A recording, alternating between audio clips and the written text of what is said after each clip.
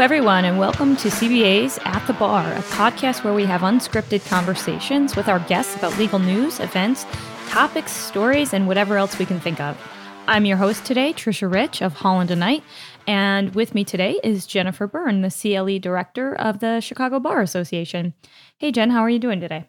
I'm good, Trish. Happy to be here with you talking with our guests today. Excellent. Thanks for joining me. We are still holding down the fort while Mr. Amarillo is home with his new baby, huh? Yeah, we miss him, but, I don't know. Speak for yourself. I don't really miss him. I don't know. I feel like this could be a female takeover of the At the Bar podcast. We can only hope about it. So. Yeah.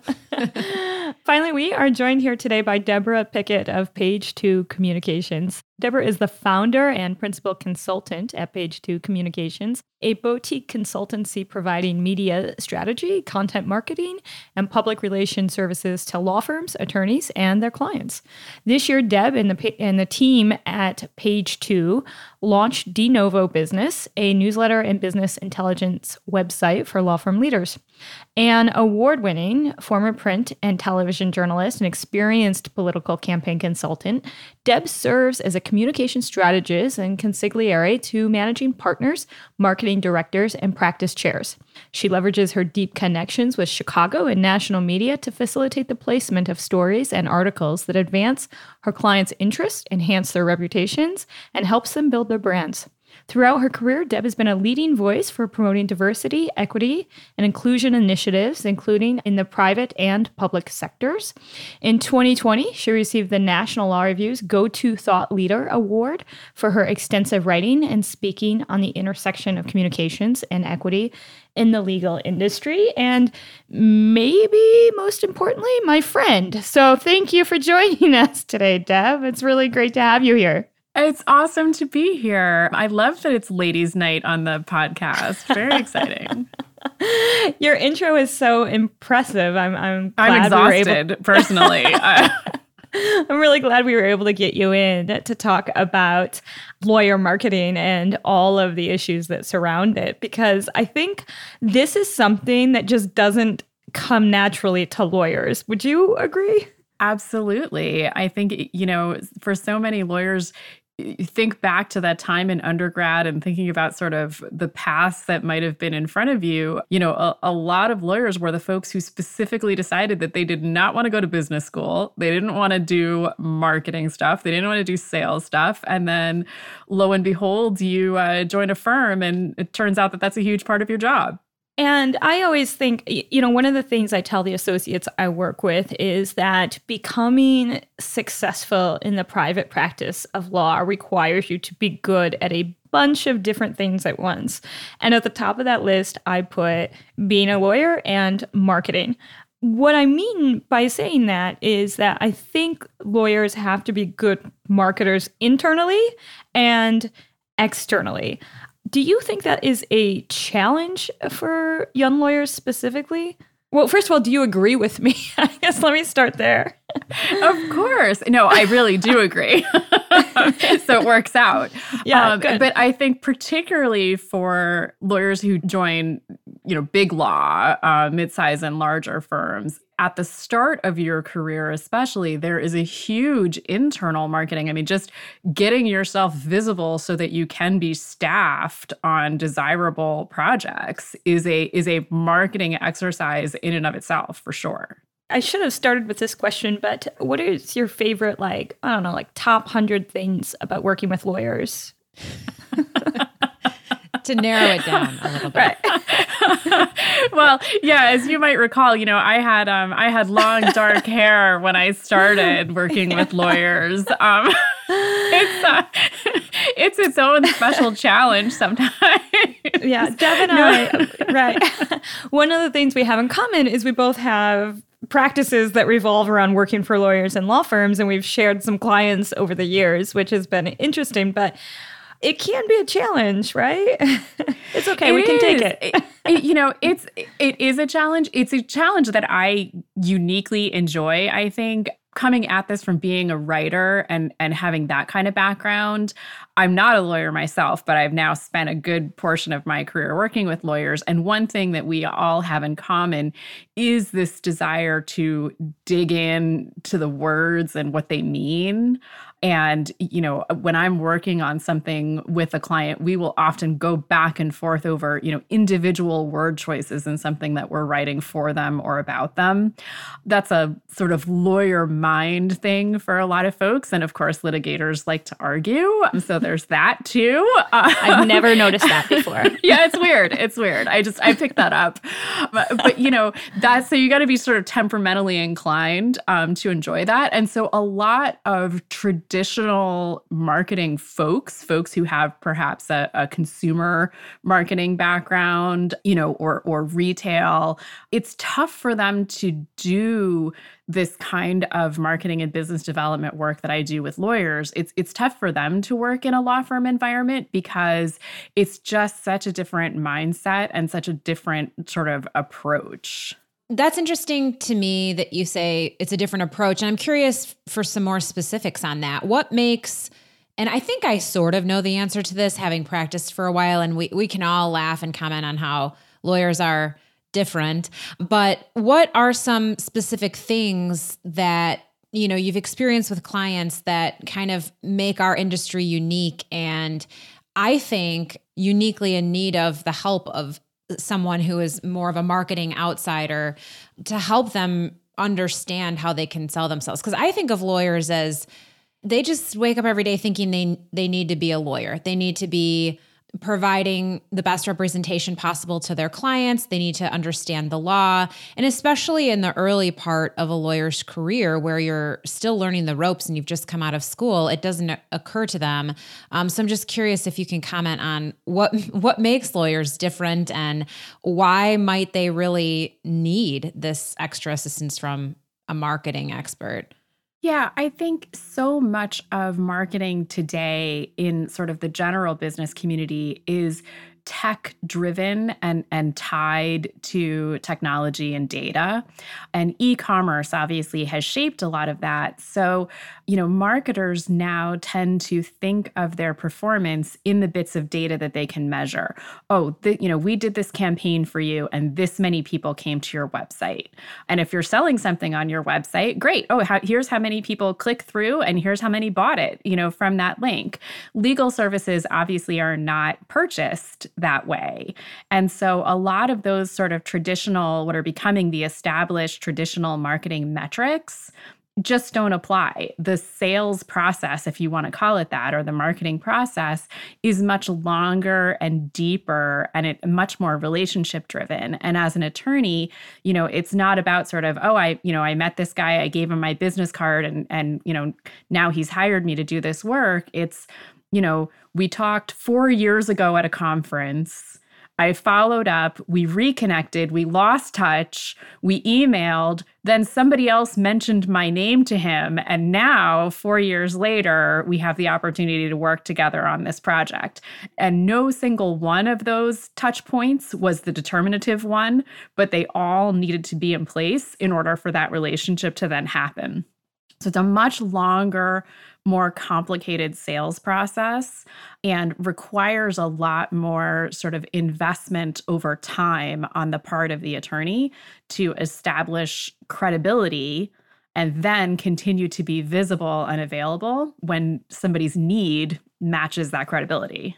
That feels like such a hard thing to do, right? Because my practice is a relatively niche practice. I represent lawyers in law firms and in-house counsel in, professional responsibility issues. So it's like I have to be at the center of their mind when that kind of issue pops up, which hopefully is fairly rare in their lives, right? Totally. And so, yeah, that idea of establishing expertise in a particular area and then somehow positioning yourself so that you are the go-to expert who pops up in their mind or on their radar somehow when they have that issue, it is a real challenge. And so that's when we talk to lawyers about marketing themselves, there's very often a sort of thought leadership component to it where they're putting stuff out and publishing stuff that demonstrates their expertise and then giving that stuff a long shelf life. So it's not just an article that ran one time and, gosh, cross your fingers, hope that somebody happened to see that article at the exact right moment when they needed you, but putting it in places that they'll be able to find it when they are looking for it. And so if you have a firm infrastructure that is keeping that stuff in a blog database kind of format, if you're a smaller or a solo practitioner and you're publishing and republishing and recirculating that stuff on social media, how do you keep it visible over the course of time so that it is there at that moment when people are looking for it? So if I'm a junior lawyer at a medium or large law firm, right? I'm a first, second, third year. How do I even begin this process? Because as Jen has already noted, I'm still learning the practice of law and I am not an expert in anything in this particular example. So how do you get started if you're somebody who's at the beginning of your career? Yeah, part of it is just what we were talking about in the beginning of that mindset of, thinking of yourself as, I'm a lawyer and my job is to be a lawyer. And if I just do good work every day, that's going to be enough. And unfortunately, that's probably not the right mindset to be in. You have to have a bit of an entrepreneurial mindset, even if you're within the structure of a firm. So I think that's the first thing, is to understand that even if you're planning on making your entire career, staying for the whole life cycle of your career with this one firm, you still have to do some marketing of yourself. So even if that's just making internal connections and being internally visible, it's still going to be a part of your job. That's sort of job one, is just to get over that that notion that it's not necessary. I think now would be a great time for us to take a quick break, and we'll be back in a few.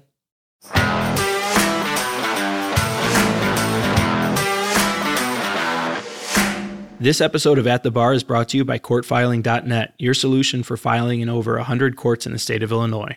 CourtFiling.net provides a better e-filing experience, focusing on speed and ease of use in the e-filing process. CourtFiling.net is affordable and offers 24/7 phone, email, and chat support. Visit us at CourtFiling.net to receive 30 days unlimited free electronic filings and see why it's the best solution for your firm. Let CourtFiling.net worry about your e-filing so you can get back to taking care of your clients. Do you have a legal matter that you need resolved but want to avoid the expense of going to court? The litigation process can be stressful and costly, but there's another solution: mediation. The Chicago Bar Association Mediation Service enables you to choose a qualified attorney mediator to help resolve your business or legal dispute efficiently and for a reasonable fee. All participating attorneys have been fully vetted by the Chicago Bar Association. They have undergone an extensive training process to ensure that they provide the highest quality service and can guide you to an amicable resolution of your dispute. Call 312-554-2040 or email mediation@chicagobar.org to get started with the Chicago Bar Association Mediation Service today.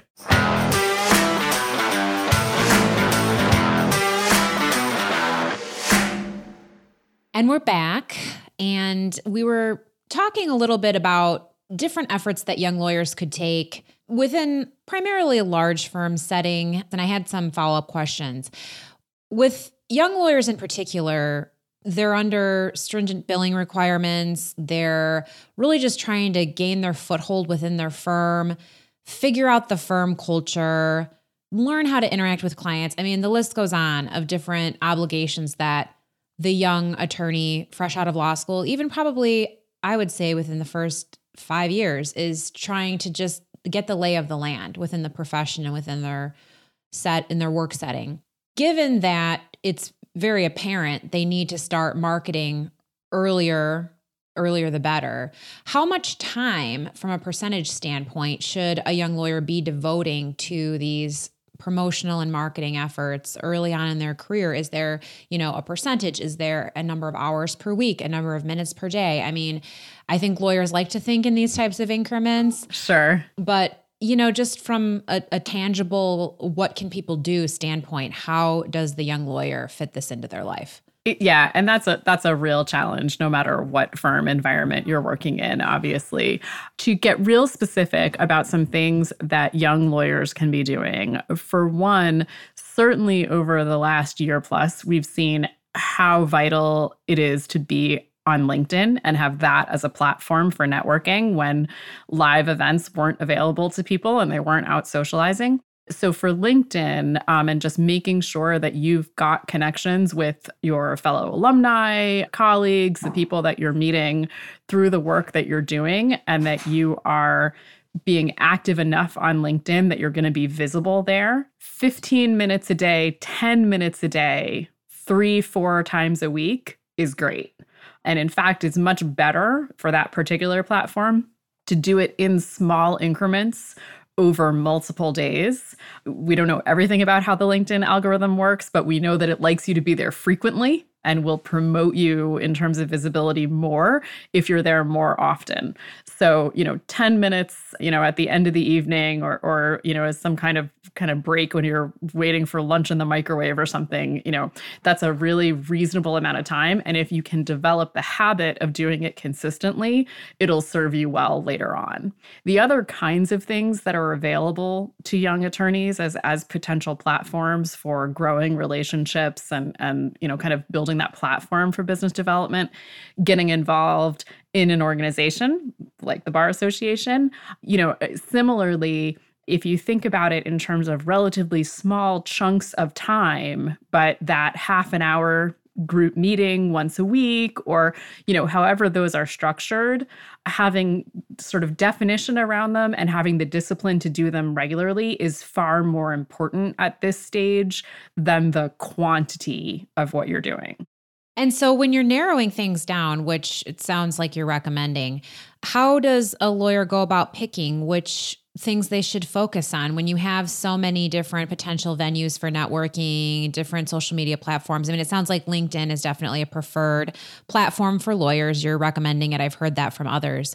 But, is it based on practice area? Is it based on, like what type of business you're hoping to connect yourself with? Do you have any advice there specific to different types of lawyers? Two ways to think about it. One is certainly in terms of the practice area that you're in and the kinds of connections that you want to be meeting. Who are the people who are going to be giving you business? Is that in a large firm structure? Is that, sort of partners of a certain type or in a certain area? Is that external to your firm? Folks from a particular industry, right? Are you working with lots of real estate folks because that touches your practice?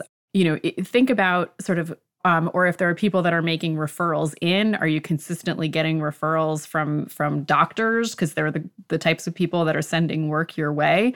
Think about who the audience is, and that's going to determine sort of what's the most valuable place for you to be. If those folks are reading lots of stuff and there are some blogs or some social media channels that are popular within that set, that's where it makes sense for you to be, right? So there's the piece of it that is thinking about sort of who your audience is and who the connections that you want are and where, in any sense, physically or virtually, they are so that you can connect with them. The other piece of it, though, I think as important is your own natural inclinations. If you are just not a sort of get out there and glad hand kind of person, and that just feels hard and miserable for you to do, you can work on it and you can kind of push yourself to be more of a self-promoter and you over the course of your career, you'll probably need to. But if that feels hard and miserable, you're not going to be inclined to do it. So find something that does feel like a natural fit. And maybe that's, just writing short things that are posted to LinkedIn, or if you're able within the structure of your firm to post something on your firm's blog or contribute something to the firm's newsletter, maybe doing that written stuff just feels a lot more comfortable to you, then that's going to be a far better use of your time, because you're going to do it better and you're going to do it more consistently because you don't hate doing it. Effectively, if it's something you enjoy doing, you'll stick with it more. Absolutely. Absolutely. And so, we always joke, right? Sort of if you can fake sincerity, then you've got it down. Like, it should be something that is coming from a sincere, genuine place, something that you are actually interested in talking about, writing about, learning about, right? Because I think that genuine interest really does come through, and that's what people connect with. Now, we follow each other on Twitter too, right? And I see... Oh, no. Yes, I think we do. Well, I just see, the hashtag law Twitter sort of exploding these days. And for a while, a lot of lawyers have taken to Twitter for better or worse. And I just don't know. I can never tell if it's doing lawyers any good. No one has ever reached out to me and said, well, I saw this really interesting tweet you did, and I'd like to hire you as my attorney. That has just never happened to me. I'm at Trish Rich. If anybody wants to follow me and hire me for my Twitter, they can find me there. Do you think what do you think about lawyers on Twitter? So, first of all, my entire staff begs me on a regular basis to get off of Twitter. So they have applied all of their media expertise to saying that it's a bad idea to be on Twitter. So I guess that's just my issue. There's one really compelling reason to be on Twitter besides the sad fact that you may be addicted to it like I am. And that is that journalists are there, and the media is absolutely centered on Twitter as their sort of social media vehicle of choice and expression of choice. And so if you are, as I am in part of my business, interested in engaging with journalists, it's the place to be, So going back to that whole idea of who's your audience and who do you need to be in the virtual room with you? If you need to be in a virtual room with lots of reporters and editors and producers, Twitter is where you need to be. For the vast majority of lawyers, that serves no good purpose. I will not tell you how many times my law firm has come to me and asked me to remove a tweet. It is more than once and fewer than 5. But I will say, it's definitely Twitter is not a safe space. But I noticed the same thing that you noticed, that there's a lot of journalists, and it's actually like a really important place to get news. But what about if you are a lawyer who wants to become a media source, right? You want to be the person that the Tribune is calling when there's an important labor and employment case, or, a big personal injury verdict or something like that. Do you think that, making initial connections to journalists, that Twitter at least lends itself to that? Or is there just too much noise on the platform now?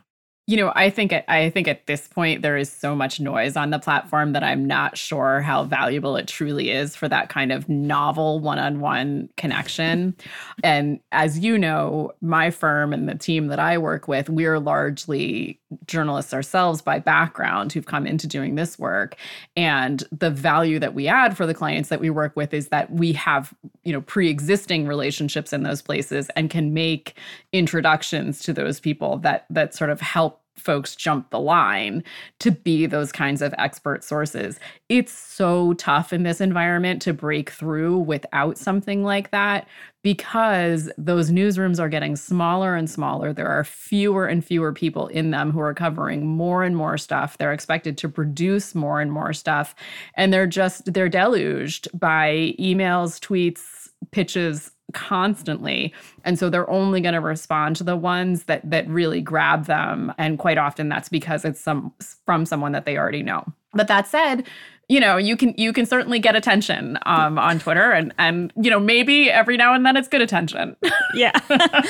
I will say a mutual friend of ours in the media, Deb, once told me, like, man, if I get another law firm pitching me its pro bono story, I'm going to hurt myself. And so I do have the sense that that there's just these print journalists especially just have it. Well, and maybe not especially, but there's just a lot of noise out there and it's really hard to break through. So it is. It's really tough. And so, the larger firms, the firms that have, either their own dedicated communications folks or work with an external agency, just have naturally a leg up in that because they are, they're getting expertise in how to make those connections. It's really tough at an individual lawyer level to be able to do that. Well, and you make a good point there because most CBA members are solo practitioners or small firms and lawyers at small firms.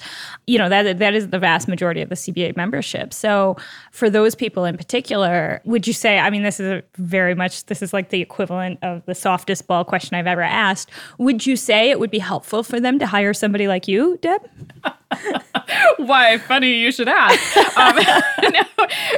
And quite honestly, we love doing that work for sure. But in truth, you guys don't tell anybody that I said this. For the most part, you don't need a lot of media. You need to be in front of the people who are going to hire you. And, sometimes you can gain visibility and gain credibility with those folks by being in the media. But, for the vast majority of, small firms, solo practitioner lawyers, like being on the front page of the New York Times or being in the Wall Street Journal, it's not going to do a lot for you. The odds that the person who's likely to hire you happens to be looking at that, even though there are millions of eyes on it, you're not necessarily hitting the right people.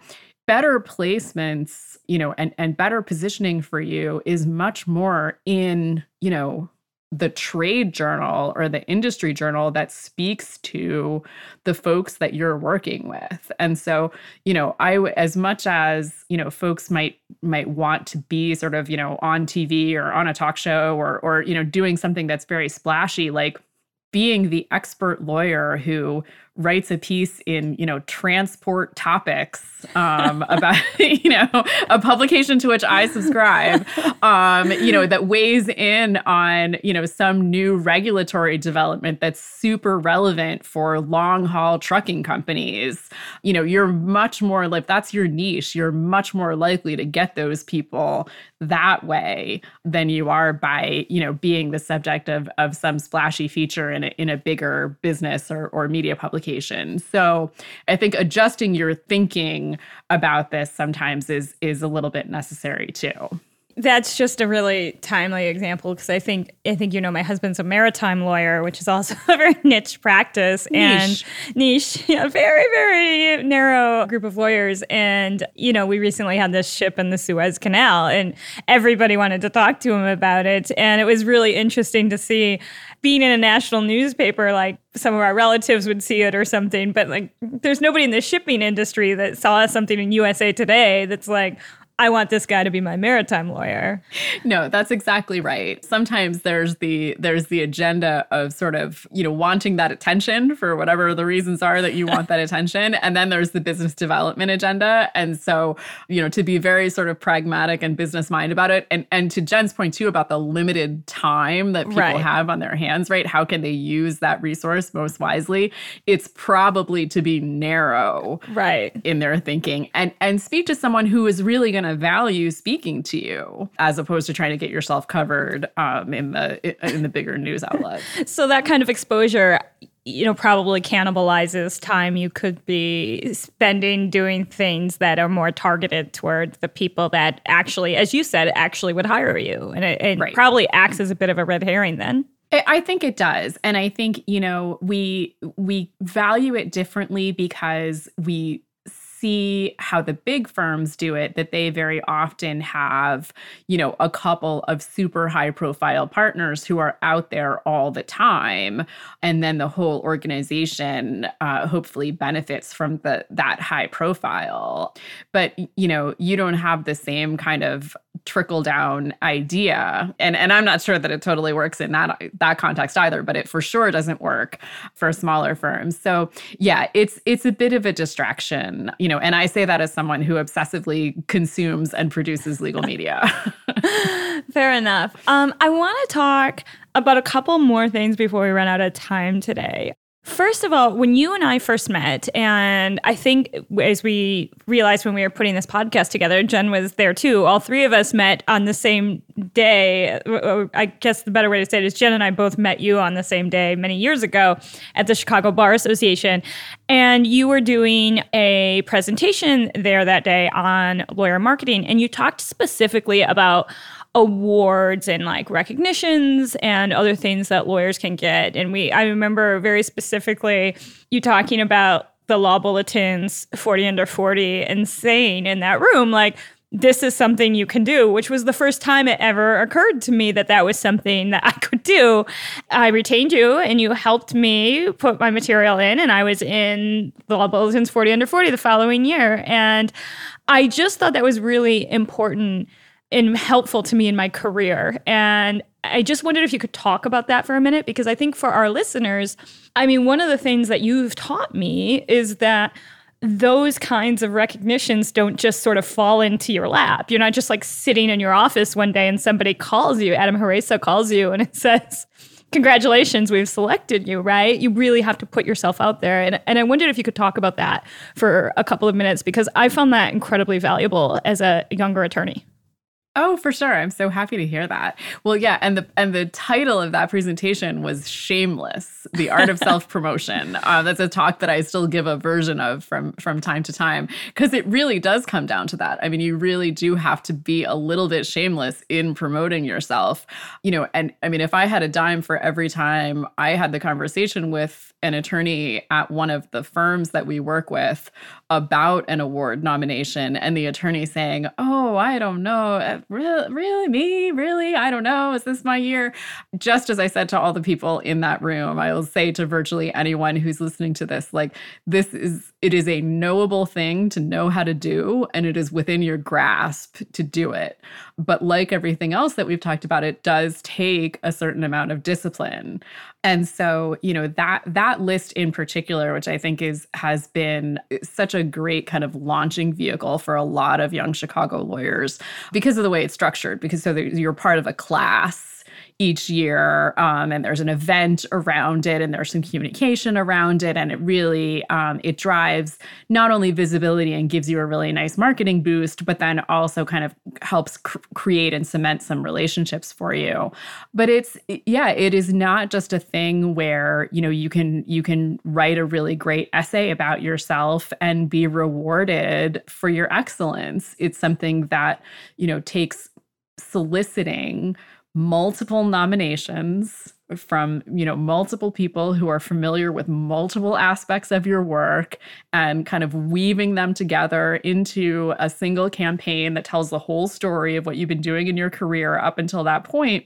Anybody can do it, because you can sit down and sort of what the things are that they're looking for. They're very clear about they're looking for someone with professional excellence, with, quote unquote, extracurricular involvement that does some service to the profession through bar associations. You can see what the requirements are. You can work towards meeting those requirements, and you can build relationships with people who will document the things that you've done to meet them. So there's a very clear formula. It's not secret. And if it's a goal, and if it's something that's going to be valuable, you can absolutely work on getting there. That's awesome. I just found that so valuable. And I just think I have given that advice to many of the associates I work with, which is just, it boils down to, number one, try, right? This is a thing you can try at.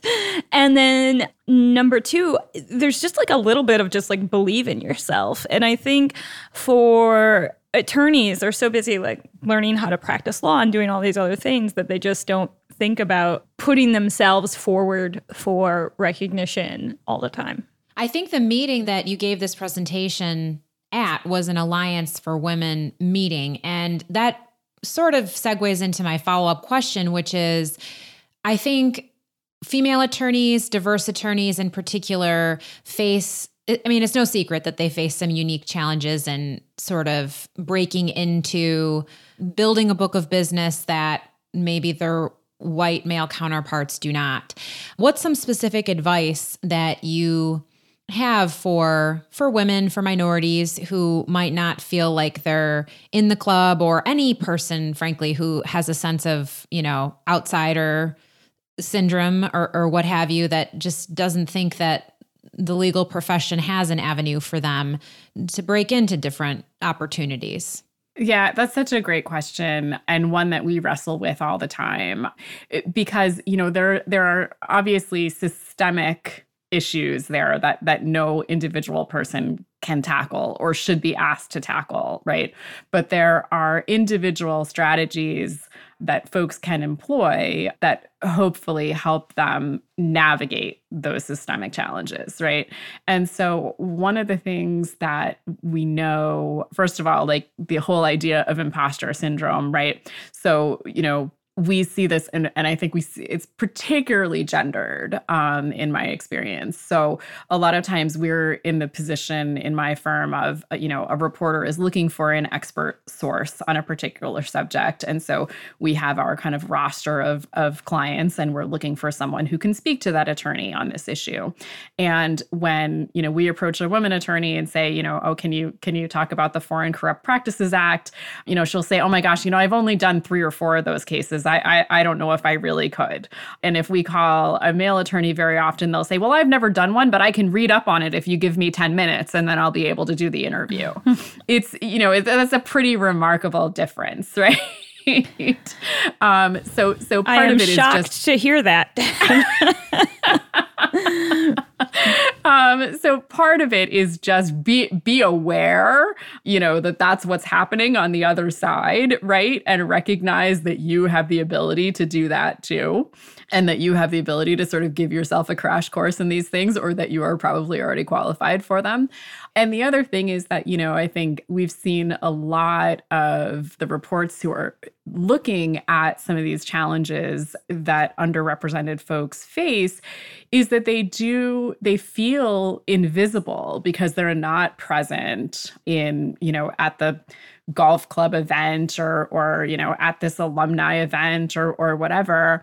And so, the idea of being a self-promoter is literally about making yourself visible, right? About documenting the things that you do and the things that you know, and putting them forward in a way that they know that they're not invisible anymore, right? That they are truly seeable by the people who are looking. And so, I think at a firm level, certainly now there is increased awareness among firm leadership that, if they come to us at Page Two and are talking to us about marketing, and we ask them sort of, who are the faces of your firm that you want to be putting forward to the market? Basically, they don't come to us anymore with the faces of 12 middle-aged white guys. If they did, we would say, really? So they're starting to, I think there's some recognition that, on the part of firms that they have to put forward people who look like the market that they serve. And so, as individual attorneys, you can help your firms do that by making sure that you are visible and ready and able to take those opportunities when they do come. Deb, I want to move to one last thing before we run out of time today. So your company and you specifically have recently pivoted back into the media business, and now you're publishing De Novo Business, a new newsletter that you guys have been working on for a few months. So can you just tell us a little bit about that, and why, as an attorney, why would I want to read this? Yeah, and why would I, as an entrepreneur, want to go in the publishing business? all excellent questions. Yeah, it's denovobrief.com. It's a subscription service that is really targeting law firm leaders and emerging leaders with the idea that, just as we talked about reporters being deluged with information, we are all deluged with information. And when you want to get at business information in particular, you want just kind of a quick deep dive on what's going on in a particular industry because you're going to talk to a client who's in that industry, or you're going to make a pitch to do some business in that industry. We have a team of folks who go and spend their day consuming all kinds of business media. So all of those little industry and trade journals that I was talking about, transport topics, and Aerospace Today and Quick Service Restaurant Digest and all these different things, right? And pull out the important pieces from them and put together quick little summaries of them so that you can go and search on the site, hey, food service industry, and see the biggest, most important kind of trends and news in the recent weeks in that industry so that you're able to be conversant on those topics. And then the other thing that we're doing is creating some original content that's taking business school and consulting language. So if you think about like the kinds of articles that you might see in a Harvard Business Review, taking that sort of business intelligence and leadership training content and really translating it specifically into the law firm context. So the specific challenges that law firm leaders have and how they need to tackle them, we're pulling together a lot of expert advice on that stuff. So amazingly enough, for all the media that's out there, we found a little niche that wasn't quite well served. Excellent. And tell our listeners again where they can sign up for that. Yep, it's denovobrief.com. Excellent. And with that, I think we will head into our second break, and we'll be back in just a minute with Stranger Than Legal Fiction.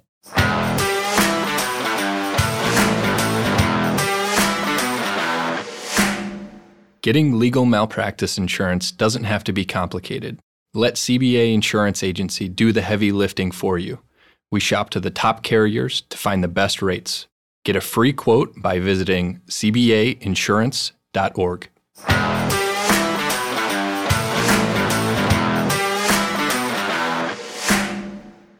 And welcome back to our award-winning At the Bar podcast. We are back for segment 3 with our guest, Deborah Pickett from Page 2 Communications. Now, I know you've never been on the podcast before, Deb, so I'm going to go over the rules of this life-changing game where you could potentially win up to $1 million.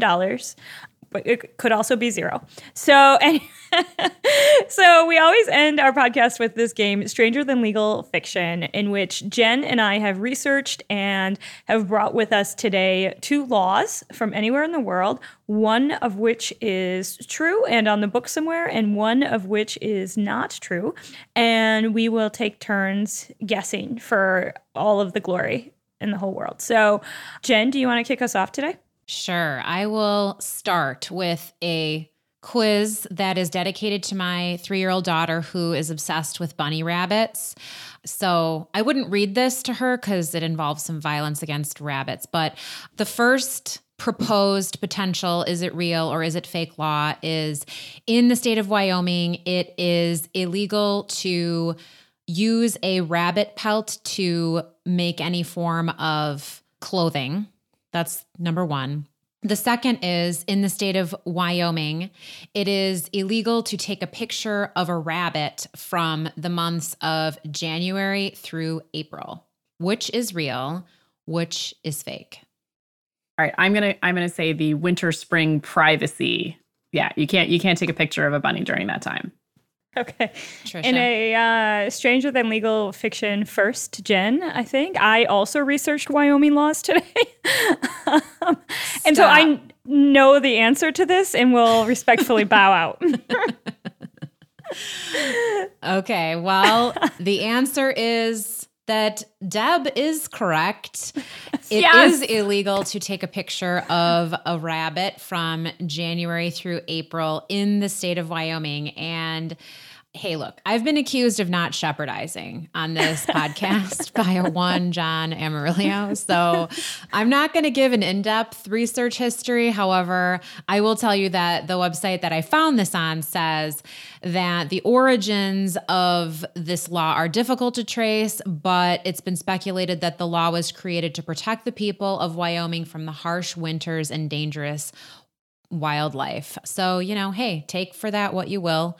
I hope I don't have Amarillo coming for me for not properly researching the Well, I can confirm that I also ran across that one. I did not use that one today, but okay, that's good. I'm glad I didn't. I'm glad I didn't poach your law, but okay. So yeah, this is interesting. So I am concerned that Jen may have a leg up on you, Deb, but my smart money's on you. So let's go.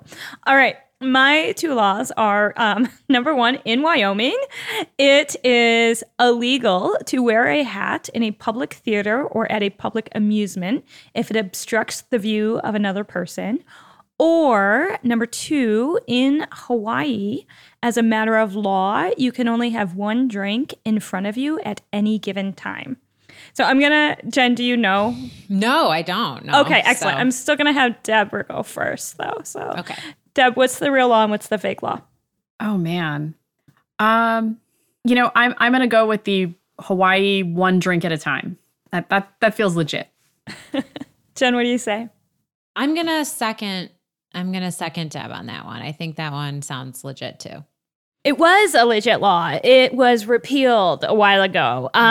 So it is still law in Wyoming that you cannot wear a hat in a public theater if it obstructs the view of another person. Why they have to codify that instead of just being polite, yeah. I don't know. Yeah, it feels like they're doing some over legislating in the What is going on in Wyoming? I don't know. I mean, they must not have. I don't know. Maybe they don't have enough going on. They just got to think up things. Like someone was inconvenienced, got really mad about this. One of the 7 people in Wyoming was wearing a hat at theater in front of right in front of one of the other people. Yeah, that's amazing. Like, I'm not mad about the law. Like, I'm happy that, people would be, not wearing hats in front of another person in a theater. If we ever get back into theaters again. Right. When, right? Or if we ever get back to Hawaii again, I'm glad to know that I can have as many drinks in front of me as It is a relief. Well, that is our show for today. I want to thank our guest, Deborah Pickett of Page 2 Communications, for her time and this very interesting conversation. I hope that it helps some of our listeners out there. I also want to thank my co-host and our executive producer, Jen Byrne of the Chicago Bar Association, and everybody at the Legal Talk Network family. They are truly the very best in the business, and we are very grateful to work with them. Remember, you can follow us, send us comments, questions, episode ideas, or troll us on Facebook, Instagram, and Twitter at CBA at the Bar, all one word. And please also rate us and leave your feedback on Apple Podcasts, Google Play, Stitcher, Spotify, or wherever you download your podcasts. It helps us get the word out about ours. Until next time, for everyone here at the Chicago Bar Association, thank you for joining us, and we will see you soon at the bar.